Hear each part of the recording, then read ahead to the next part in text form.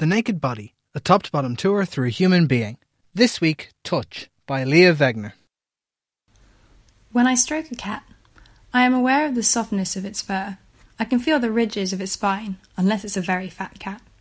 And I know in which direction the fur is moving with respect to my hand. This is all information I can obtain through my touch. Voluntary movement is key to the lives of most of us, and touch is key in guiding our movements. But how does skin relay the information? How has the pressure applied on this cat's back been interpreted in my brain? Like most of your senses, touch works through a sensory pathway that consists of an external stimulus, in this case the cat's fur, detected by a receptor in your skin, transmitted through nerve cells to the brain where the information will be broken down and analysed. Cat petting is serious biological business. The stimulus is perceived by a sensory neuron with a long, thin process called an axon, which extends into the skin. The sensory stimulus leads to the neuron firing and the resulting change in electric flow within its code for the information and sends it to the brain. Depending on the frequency of this firing and how it interacts with other incoming signals, the sensation will be interpreted in different ways. But how do I know I am stroking the cat and not the carpet next to it? What causes these specific neurons to become activated? When force is applied to a nerve, the tip of the nerve, the bit within your skin, deforms with the force applied.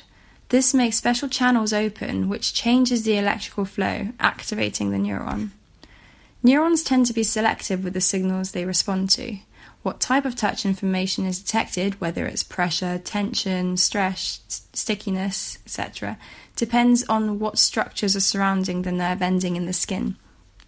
Some of these accessory structures resemble elastic, onion-like cushions. These are called Purkinje corpuscles.